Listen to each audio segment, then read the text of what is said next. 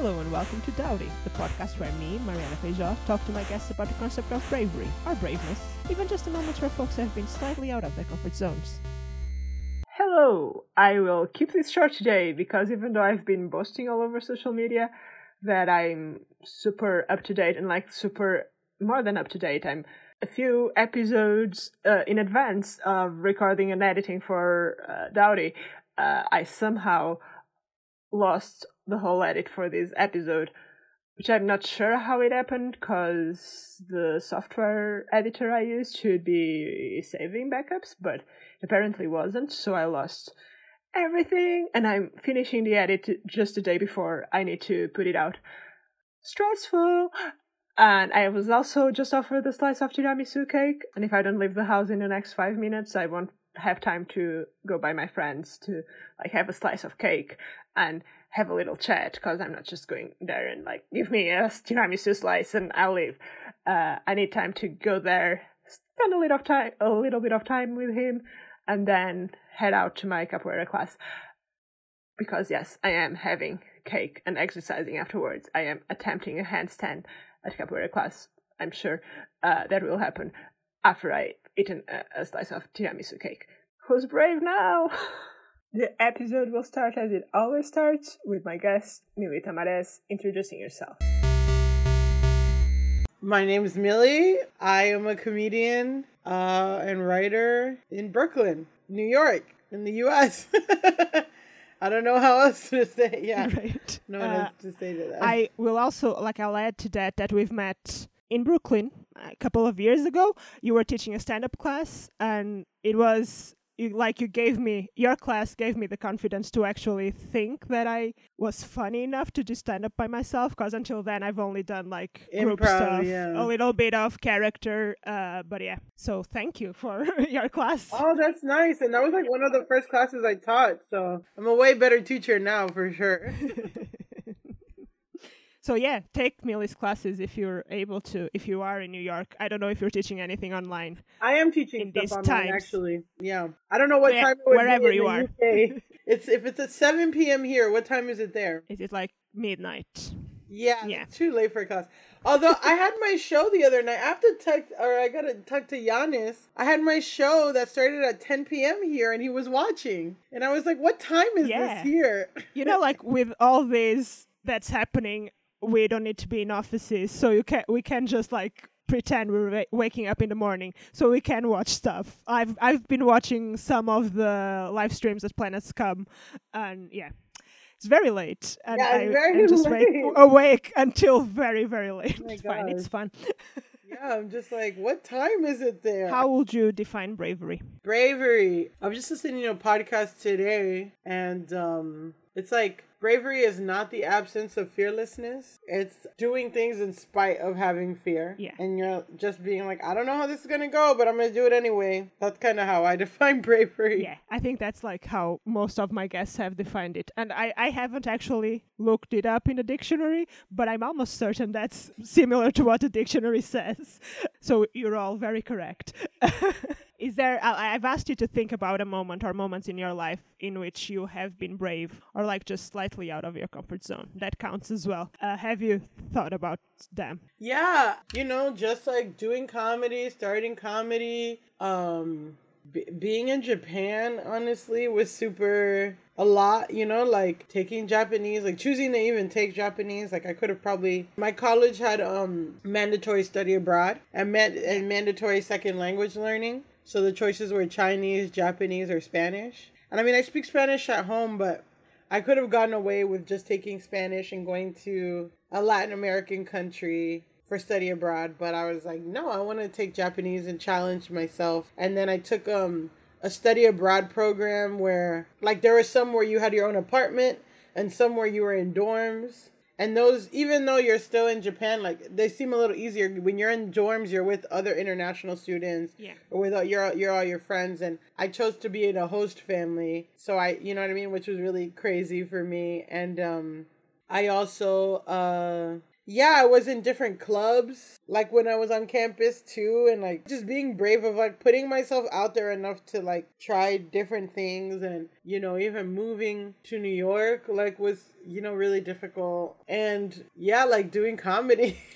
I hate to say doing comedy, but it just became a choice where like I started divesting from my plan B and started focusing on comedy. Yeah. And that's really scary. But yeah, I mean, people are like, wow, you're so brave. You're so like, a lot of people say that about me. And yeah, like sometimes it just doesn't seem like, I mean, yeah, I like to surf. So I do like some like risky activities, but for the most part, I mean, big decisions in my life, like sometimes it's like deliberate, but a lot of times it's just like gradual of like, what's the other option? Like, I'm not going to not try, Yeah. So. I feel like that's maybe the reason I started this podcast is that a lot of people say I'm brave because of reasons that I feel like you're saying. It's not that I'm being brave, it's just the choice I will make because the other option is not something I want to do.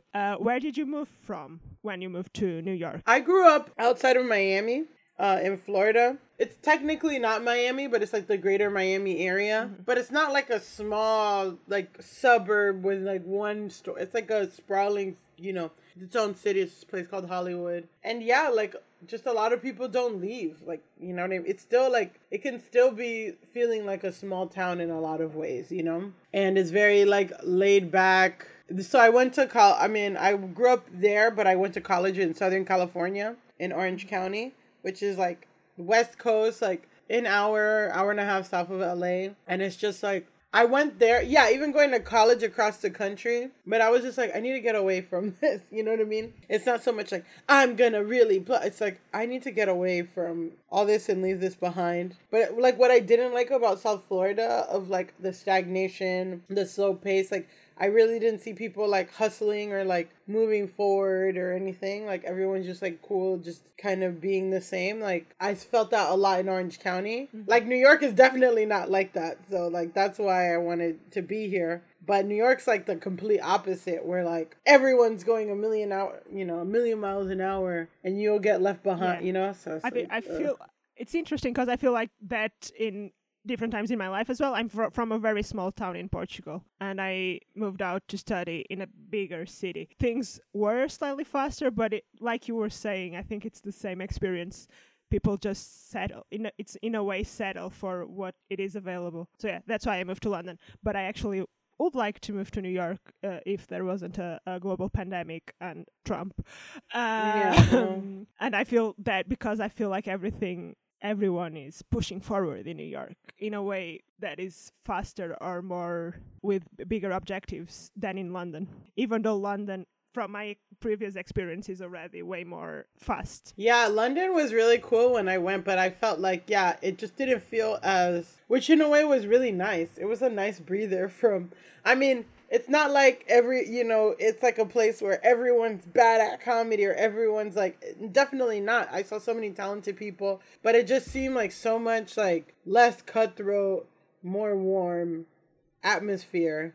And like the audiences are way like nicer and laugh more and like they're bigger there. You know what I mean? Like in New York, it's like, it's cutthroat. I think it's hard. You've also played like very good shows because the audiences are not always that big or that invested in the people playing. Yeah, no, definitely. Specific shows. Yeah, I did do good shows, but also like even like an open mic I went to like was packed, and I guess it was a bringer, but still it was like. But I didn't have to bring anybody, but I did. Still, like for a mic that runs multiple times a week, like you just wouldn't see anybody in there at all. So that was cool. Like, it's just cool to see, yeah. Yeah. And when you went to Japan, how was, at the time you said you studied Japanese in your school, college? College, yeah. Yeah. But were you fluent already when you went to Japan? Or was that also like something you had to struggle with, especially living with a host family that I imagine will communicate in Japanese? Yeah, so I had studied Japanese, and then I've been to Japan 6 times. 2 for like personal, 1 for study abroad, 1 for personal, and then the other 4 for business. I worked for a lot of Japanese companies. I fucking hate it. I'll never do that again, but I did. And was I fluent? it's like full immersion. So I studied for, my college is like mandatory study abroad. So I studied, you go 4 years of college, my freshman year, my sophomore year, and then the first semester of my junior year was Japanese. So it was 5 semesters. And then the second semester of junior year, that's when I went. So I had like, I don't know, because like definitely reading and writing is really difficult in Japanese. So I can't say that, but like my speaking, especially when I was there, like when I first got there, like I was nervous or whatever. And like I understood some things, but it was still challenging. But by the time I left, my Japanese was really good. Like I could understand like complicated things, and but yeah, like it kind of made me, because yeah, like everything, if I wanted a glass of water, if I wanted this, like I had to speak. So I just remember being so exhausted.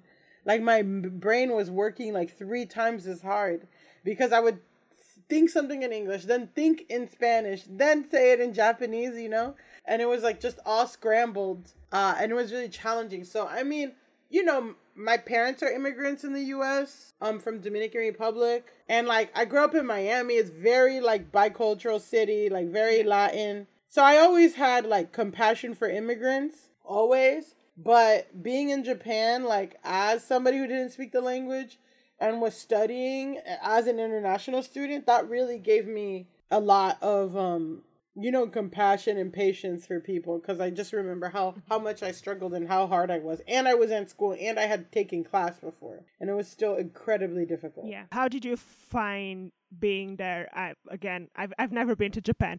I know a lot of people who have done similar things to you, who have lived in Japan in host families and stuff like that. So I've had some conversations about it, and I imagine that you felt similarly, that in cultural terms, the culture is very different, the way people interact with each other and live. How did you find that? I feel like with Japan, like there's no good or bad. It's just different. And like it was difficult for me because I wasn't raised like that. Those are not like what I'm used to, like being a little bit more passive. But then there's some really nice things about like every time you go over a guest house or somebody's house, you bring a nice gift, like every single time, every time, so stuff, there's like small things like that. But yeah, like it's just different for me because I didn't grow up there. I don't know. I mean, it's just like different societal standards. I think something that I noticed too, I mean, culturally, there are a lot of things I didn't like, but like, I live with a host family and there's a lot of fucking kids there. My host family had 4 kids at the time, all under 8. So, but then what the kids would do in the neighborhood was they would, like one kid lived a few blocks away from the school. That kid would go to the next door neighbor's house, get that kid. Then there's 2 kids. They go get the 3rd kid. Then there's 4 kids. And then they all they all stop at the kid's house. I think it's just the kids organizing themselves too. I don't even think there wasn't any adults with them. But they're like 6, 7. And then by the time they get to school, there's a group of 20 of them or 30 of them that had like walked from the neighborhood together, and that's how they walk home too. And it was like this strong sense of community, which like it kind of was like that a little bit where I grew up, like where you could walk home from school and stuff, but everyone was separate, even though we all live, but then there are like a lot of like pedophiles, which I guess there is still too in Japan, but that was something. But then I was like, yeah, but how do they treat you? Like, are you still part of the community if you're mixed race? Which is not what not what I feel like is the case, or, and just like being an outsider in Japan. Like if you grow up there and you're Japanese, I could see like it's amazing and like very strong sense of community and stuff. But if you're not Japanese ethnically, you're going to have a really hard time. And like, that's like the stuff that like, I don't really like. Yeah. Do you have any situation where you think you haven't done something because of lack of bravery or fear or... I mean, yeah, like I didn't start stand-up earlier because I was just like scared of it. I didn't, part of me like kind of wanted to go to art school, but I didn't because of, I was scared and like I was scared of failure. I wanted to move to New York basically after college. I mean, no, after high school. I wanted to move to New York sooner, and I didn't because of lack of... there's a lot of things, yeah, for sure. What did you study? Social and behavioral science. basically sociology. Yeah. It was like a liberal arts major, so I said which is exactly like just set the tone for my life of just knowing a little bit of everything, not being like jack of all trades, master of none. Something like, but the rest of the quote is a little nicer, you know, it's like jack of all trades, master of none, something, whatever. But yeah. And when did you start stand-up, and how did you come, why did you start it? What made you start stand-up, or were you a big comedy fan? I was already like doing improv and sketch. So yeah, like I had just like dipped my toe into improv. Then I was doing sketch. Then I started doing stand-up. I did stand-up, like I did one show back in like it had to be 2014. I did like, I think my first open mic at UCB, and it was so terrifying. It took everything up there to get me to like write 3 minutes, and it was all about losing my virginity, which was also crazy and brave and like very vulnerable. And then a girl after me made a joke. Like, it was a bad joke though, but it really scared me because I just was so new. She was like, "Oh, your ex, like," because I talked about like the guy I lost my virginity to, and then she's like, "Oh, that's my ex-boyfriend," or like, "I know him," but she said it with such conviction that I'm like, "Oh my God, she does know him, oh my God," like, and it really freaked me out. And then I was like, is that really? And she's like, "No, that was a fucking joke, what the hell?" Like, so then I felt so stupid. I was like, yeah, I should.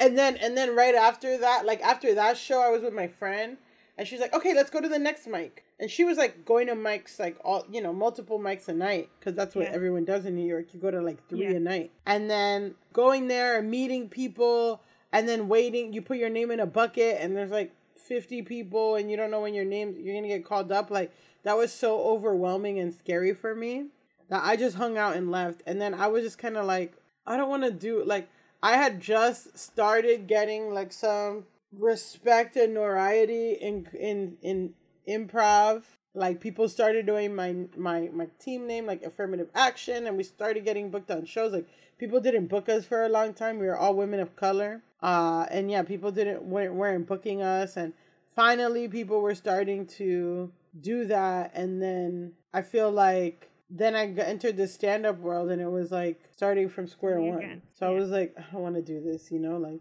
but then I did. And I mean, I started. It pulled you back in. Well, my friend was like, we should host our own stand-up show. Mm-hmm. And then that's how really I got into it. Like, it was a safer environment. I hosted it, you know, I had to come with 5 minutes, you know, or 10 minutes every time we hosted it. And I hosted it for like a few years. And then that's how I met more stand-ups. I booked people that I liked, had a little crowd, had a following, you know what I mean? And then, like, that's really what got me.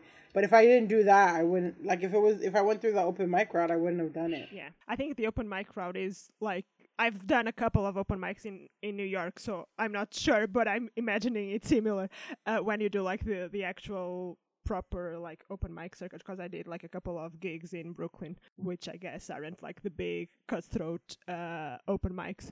But here it's very much having to sit through a lot of people who are not necessarily funny or are not necessarily doing comedy that isn't offensive to a lot of people. So having to sit through all that and then go up there and do your material and trying to be funny, it's really tough sometimes. How did people react to your first set? Was the reaction good? People were really nice about it. And it was Open Michelle, which was all women open mic. So that was also like, it was a safe environment too. Yeah. So that was really nice. It's just like sucks because like on one end you don't want to be like people argue that like doing open mics is what gets you like to be a better comedian because you have gone through all this shit and you sat through all this stuff and then you can be really good and adaptable. But then like, yeah, like and then I argue it's like, it's just nice to also be in like a safe, supportive space where you can try things and, you know, all that. So it's like,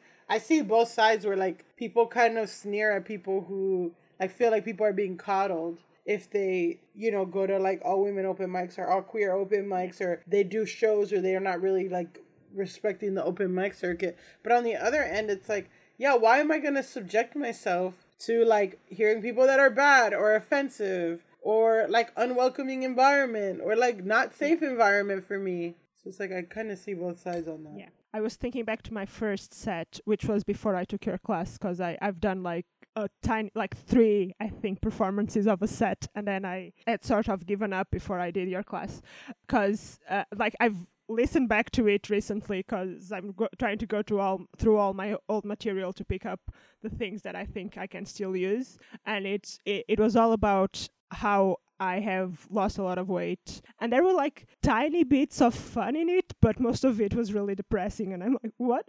How did I do that? And people actually didn't boo me out of stage. They were all very supportive as well. So I think from another perspective, I think people are sort of supportive. Even like I've done 3 gigs, none of them super high stakes, but everyone was super supportive. No one told me, get out, that's depressive. And it was. Also, you know, people want to go, like, people want to see you do well. Like, no one goes to a show. Very few people go to shows like, I want to see someone eat shit, you know? Yeah. Everyone wants to have a good time, so they'll be, like, forgiving, you know what I mean? Yeah. Do you have anything coming up in your near future or further away future that you'll have to, like, muster all your bravery to be able to do? Yeah, actually. I mean, a few nights ago I did my Planet Scum show, and that was so fun because, like, I just miss doing, like, it was kind of as close to a stage show as you can get, you know, and, like, that was really fun. But, I've been writing a pilot. I wrote a pilot, like, working on it for the past, like, few years. And, like, different things, like, studios picked it up. But I'm working on it again and, like, to pitch to studios, and that's, like, super scary. Super frightened of that, you know, like, you know, what are people going to think of, you know, the ideas and and, you know, it's like, it's pitching my work.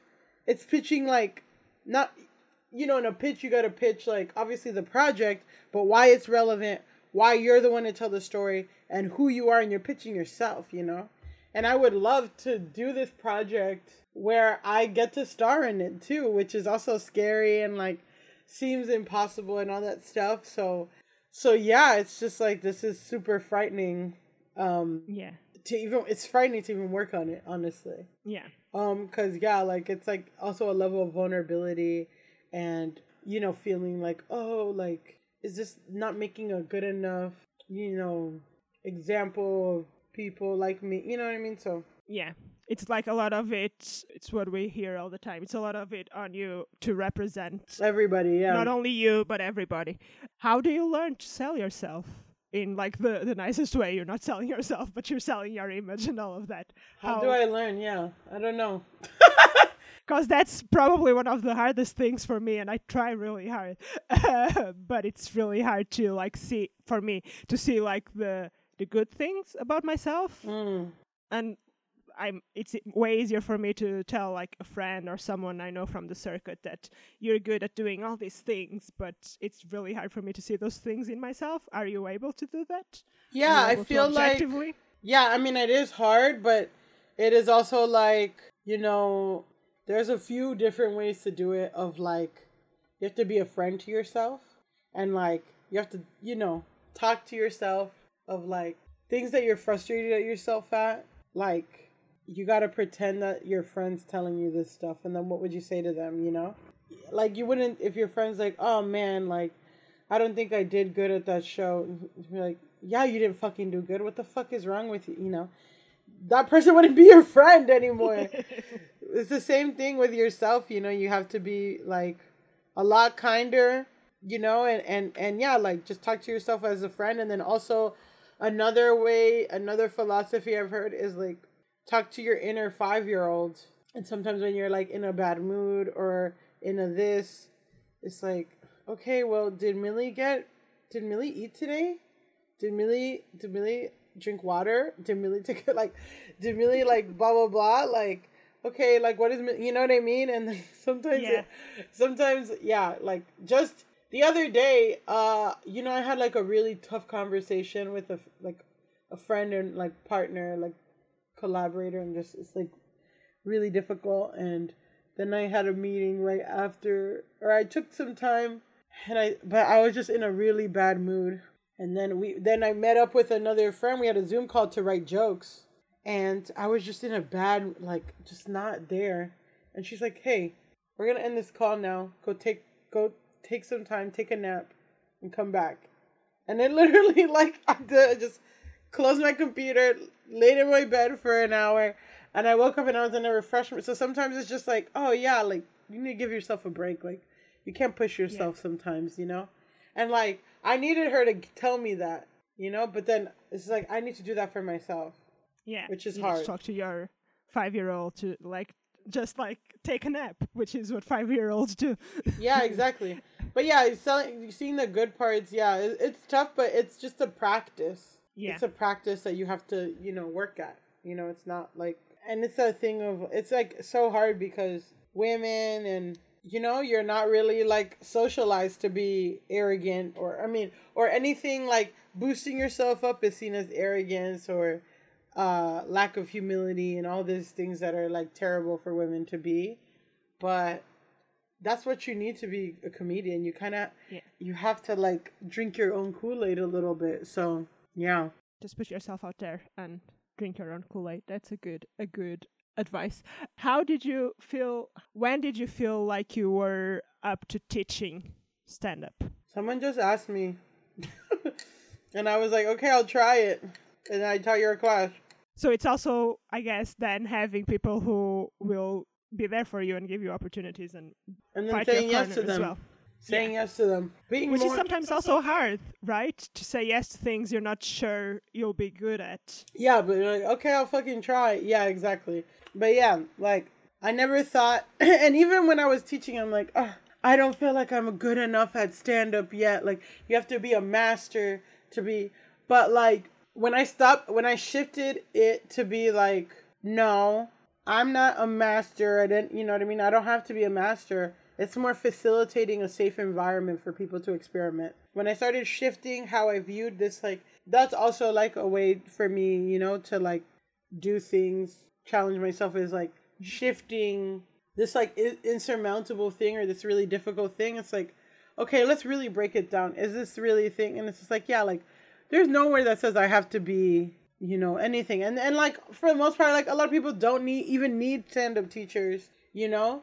It's like, to me, I see it's like more of a personal trainer. Yeah. Of like, yeah, you can go to the gym and work out. And if you go to the gym enough, you will be fit. Or you can pay somebody to tell you like, this is what you're, okay, I see you want to do this. Like, why don't you do this machine, and that machine? And like work on it. And I'm going to be standing here with you to make sure that you do it, you know? Like, yeah. If you view that instead of like, when I view it like that, I'm like, oh, okay, like, then it's fine, you know?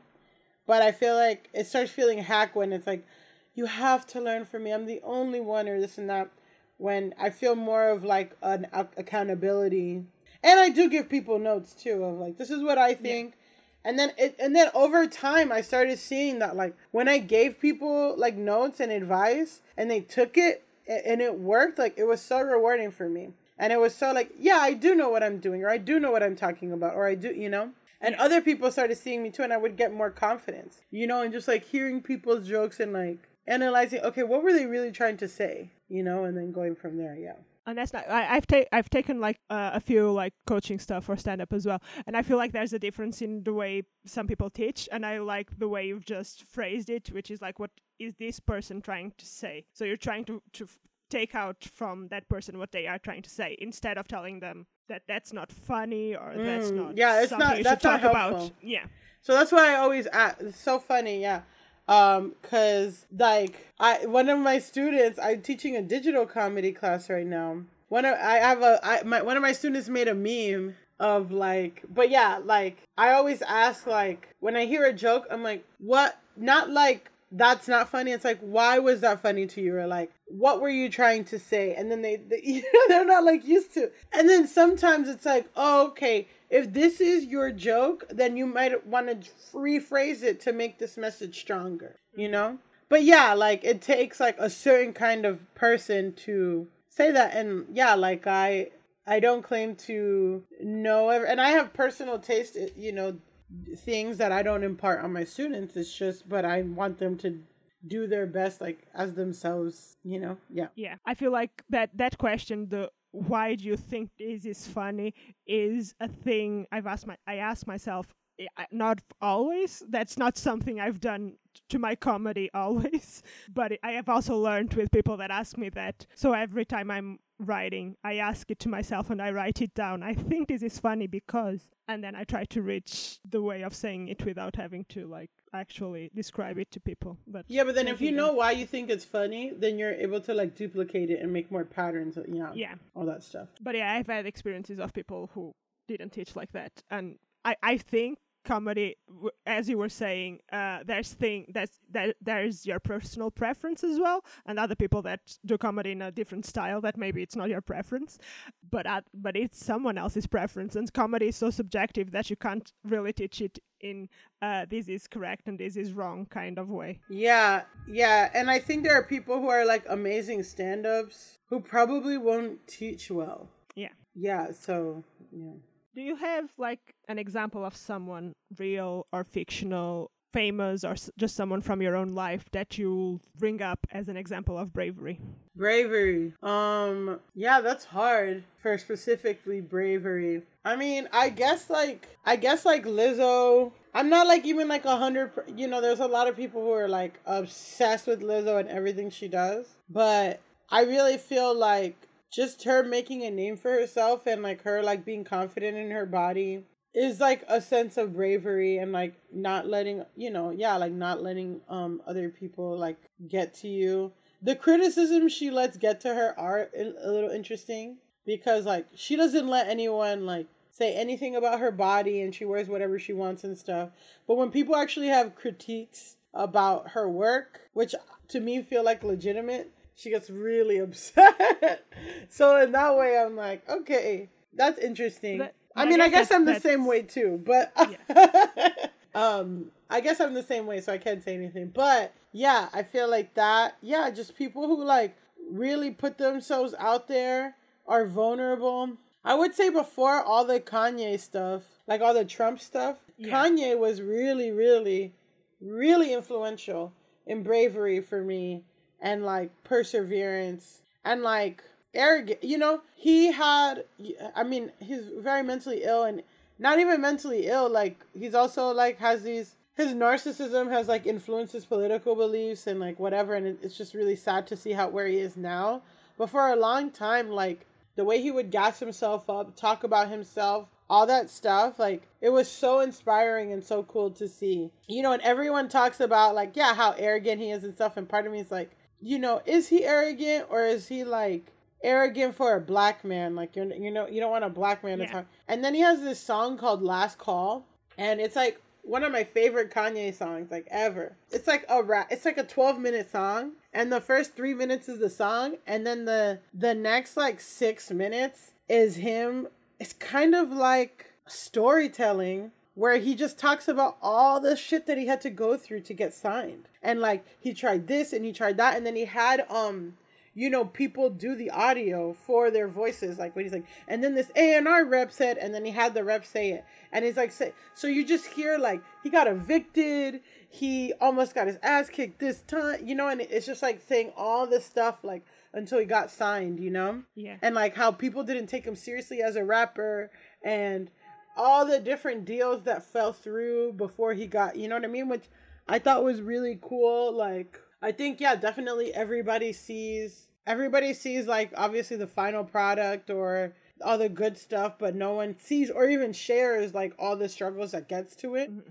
So it's really cool to have a song where he just shared all the struggles and like still like, Then he has another song called I Wonder, and it's really good too about, fighting for your dreams and stuff. But yeah, he's, he was so brave and cool. And then I would say like post 2013, 2014 was like, he's got whack. Yeah. I wonder, because I feel like both Kanye and I guess Lizzo do have to be like slightly arrogant or sure of themselves, because I'm sure they've had so many people tell them no, because like Lizzo, because of your body you can't do this. Yeah. No, because of my body there's nothing. That's why probably people criticizing her work is different, because that maybe is real. Maybe my work is not good enough, but my body is not called to shouldn't be called to the equation when I want to do is music. So I feel like people, maybe they have to be arrogant in order to succeed, because they need to fight all these things. Yeah, and I think definitely that's a thin balance of like, you have to be kind of a little arrogant. You have to drink your own Kool-Aid, but you just don't want to be like above any criticism, and you don't want to not improve or grow or change or challenge yourself or challenge your point of view. So it's hard. Yeah, it's hard to, reconcile and balance that, because, I guess that's maybe what happened to Kanye, because at some point he lost the balance of how much is it okay to not listen to others. Mm-hmm. And when do I lose myself? Not so scary, because that's like my fear, We're reaching the end of the podcast. Do you have any plug? Yeah, I listened to my podcast, All Dick is Trash. It's very fun. Thank you. Thank you for listening. Listen to my podcast. Follow me on Twitter, @Millie Tamaras. Follow me on Instagram, @Millie on Fire with a 4 instead of an F, or Millionaire with an A with a 4 instead of an A. You just blew my mind, because I've always read it as @Millionaire, and I've never Millionaire or Millie on Fire. Yeah, that's why we did it. Both of them. So stupid. I should change it. Somebody made a fake Instagram with my fucking name. But follow me, and Will you have more court dates? Yeah, September 30th at 10 p.m. Eastern, 4 a.m. London time. We can just wake up really early and just watch it. I feel bad. I know, they should record them.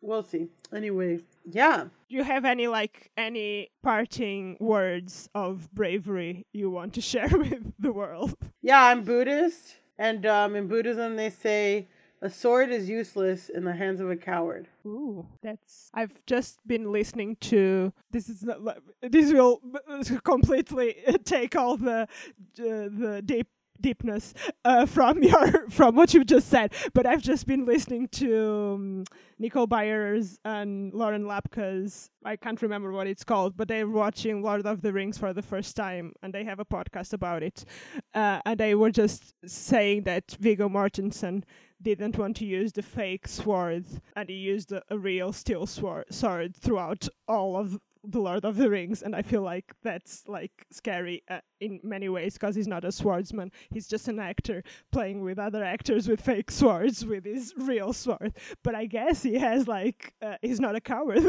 Yeah, I guess so. Wow. I did not know that. Thank you so much. Thank you for having me. Thank you so much for listening. You can follow me at Mariana's Beats on Twitter and Instagram for all Dowdy updates. As all podcasts will tell you, all rates and reviews will be super welcome, and do share the podcast with your friends or on your socials. #DowdyPod. I would also like to know your pics of people who, to you, are examples of bravery. Share them on your reviews or tweet them at me. Huge thank you to Champagne for the podcast jingle and a bunch of other things that aren't podcast related. If you've enjoyed listening to Dowdy, have some spare to give, and would like to support me and help me improve on my tech and skills, all tips are welcome through PayPal and Coffee on @Mariana's Beats. I've been Mariana Feijó. Until next week.